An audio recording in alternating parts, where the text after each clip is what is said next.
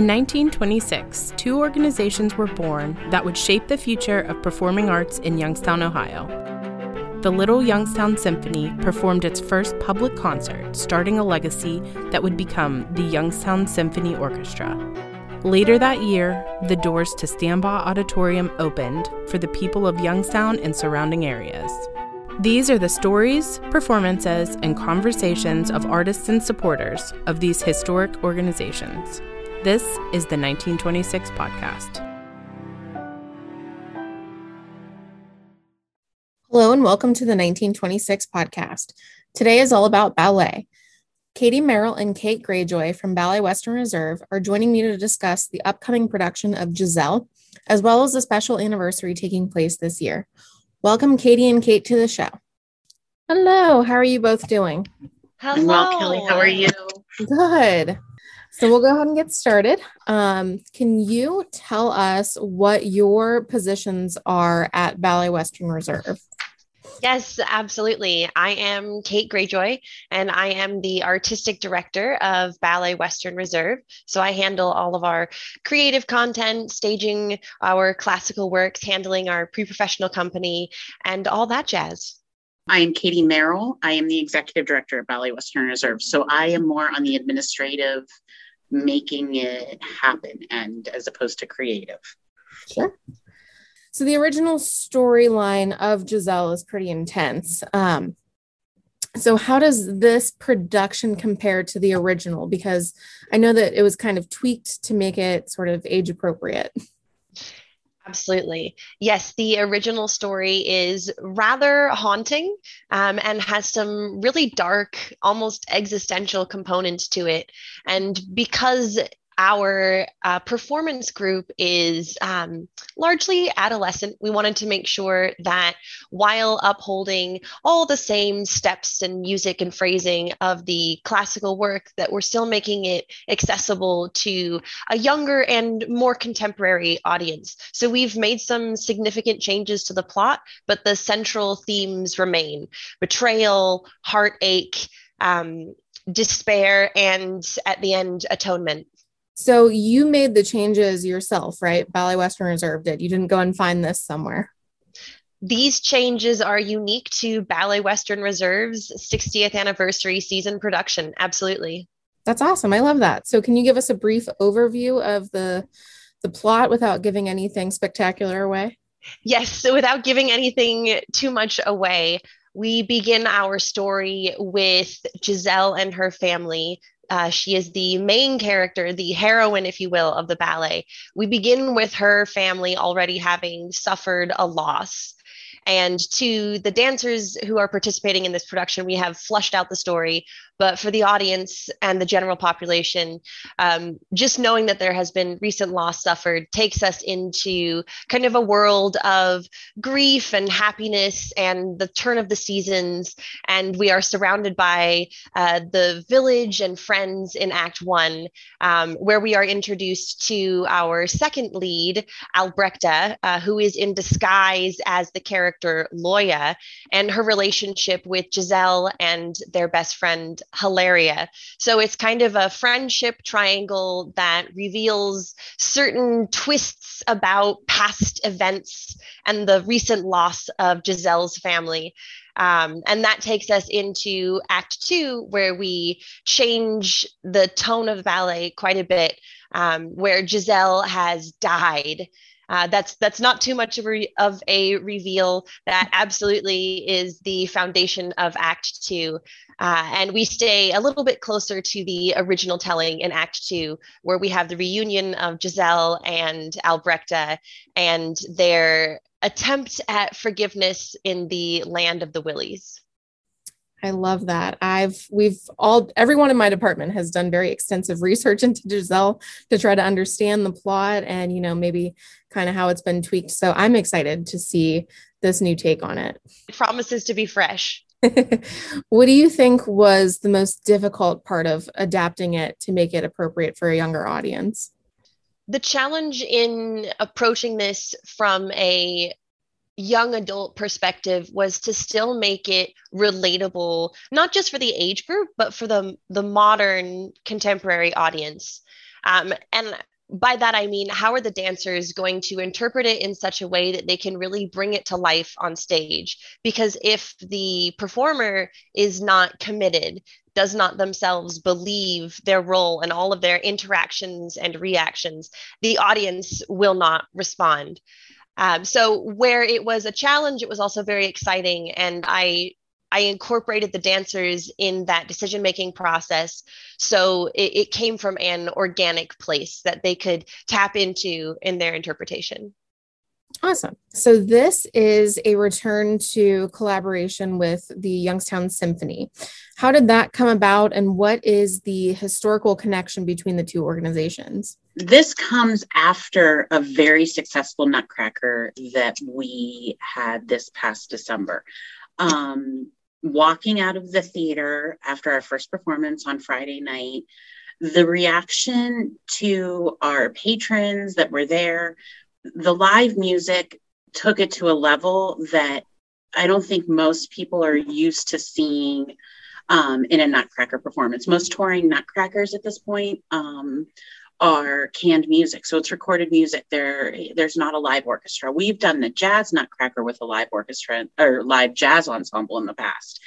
The live orchestra brings it to a whole different level of environment. You fill that space of Powers auditorium with live music.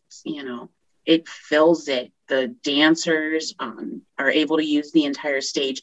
We walked out of that weekend knowing that it's in our best interest, it's in our dancers' best interest, and it's in the community's best interest to provide a live music accompaniment to as many performances as we possibly can. And that just led to a conversation with Stanbaugh's management asking, we know we're going to put Giselle on. Can we include an orchestra with it? Is that something that you would be comfortable with? And they were. And, it's exciting. Most ballet companies have 2 big productions a year. They do a Nutcracker and then they do a secondary ballet. The fact that we are now able to bring a Nutcracker and a secondary ballet to the Youngstown area, I think that says a lot about our progress, the orchestra's progress in town, and the arts reaction. The community of the arts, the reaction of the arts community is fantastic. Yeah, for sure. And I think that, getting as many different organizations within the same realm to collaborate in a space like Youngstown is super important, and, not to duplicate efforts, and just everyone playing nice together is really uplifting for the community as well. So your patrons you're seeing the same patrons at all of these events. Mm-hmm.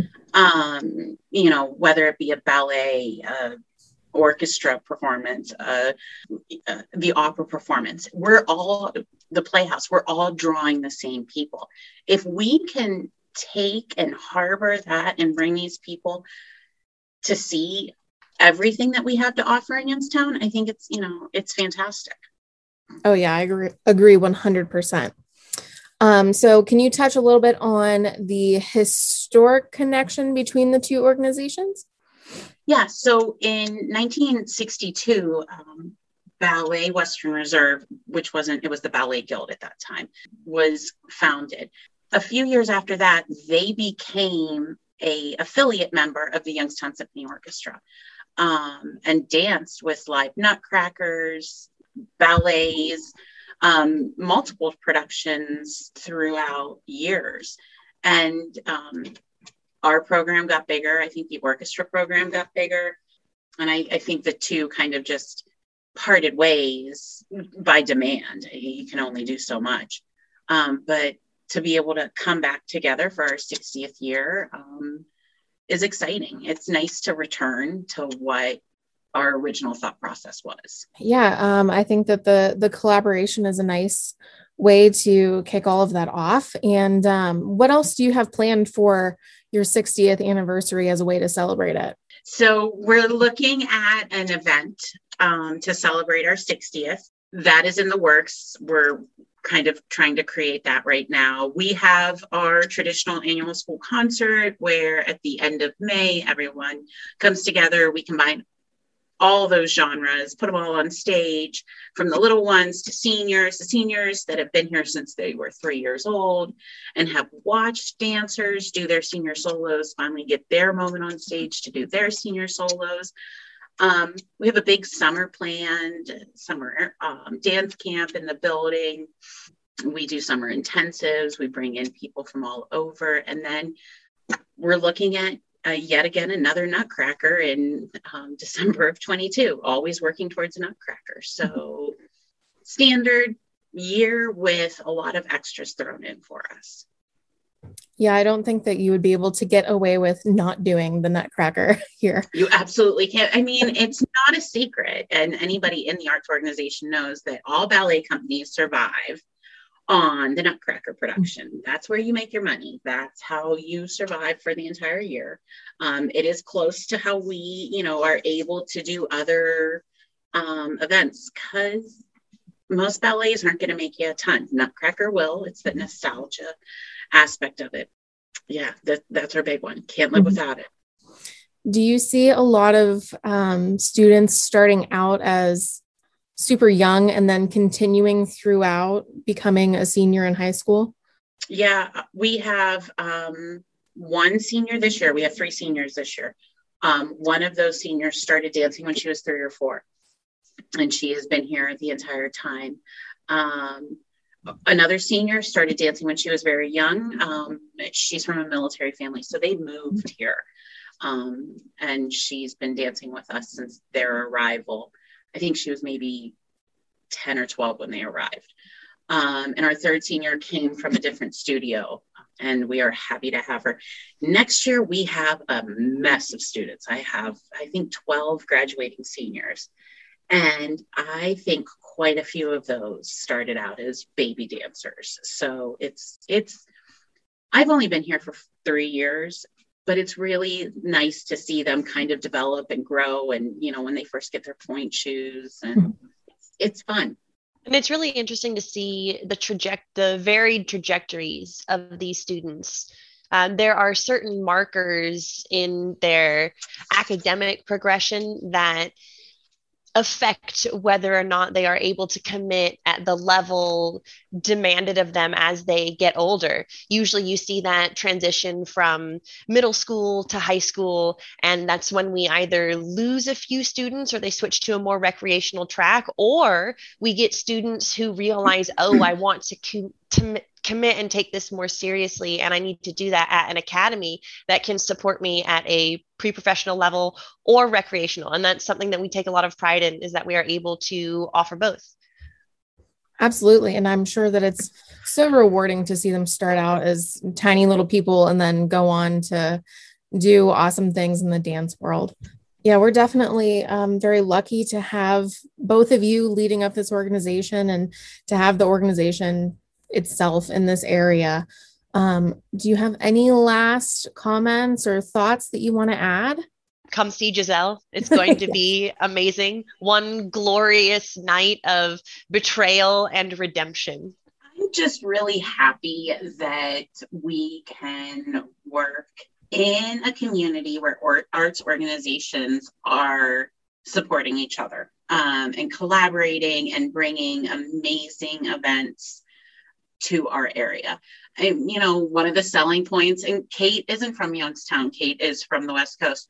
One of my selling points was in her interview process was, you're an hour and a half from Pittsburgh, you're an hour and a half from Cleveland, really. It's a great location.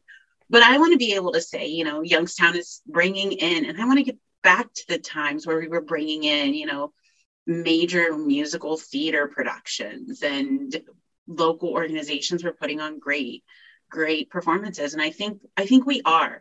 I think the one thing that COVID has allowed us to do in a pandemic fashion and light, we're able to see the important things. And I think people are especially now realizing how important local arts are. Yes, 100%. I actually just did an interview with one of our symphony guest artist, and she said the exact same thing. One of the great things that's come out of the pandemic is that people now understand how lucky we are to have the arts, and we're not going to take them for granted anymore. Yeah, you're not.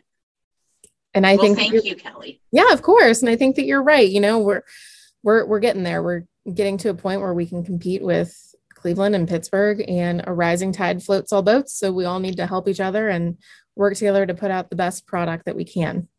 Absolutely. So thank you both for coming on to talk with us. And I think we're all looking forward to seeing Giselle. So thank you. And I hope that you have a great rest of your evening. Thank you, Kelly. It was a pleasure. Thanks, Kelly.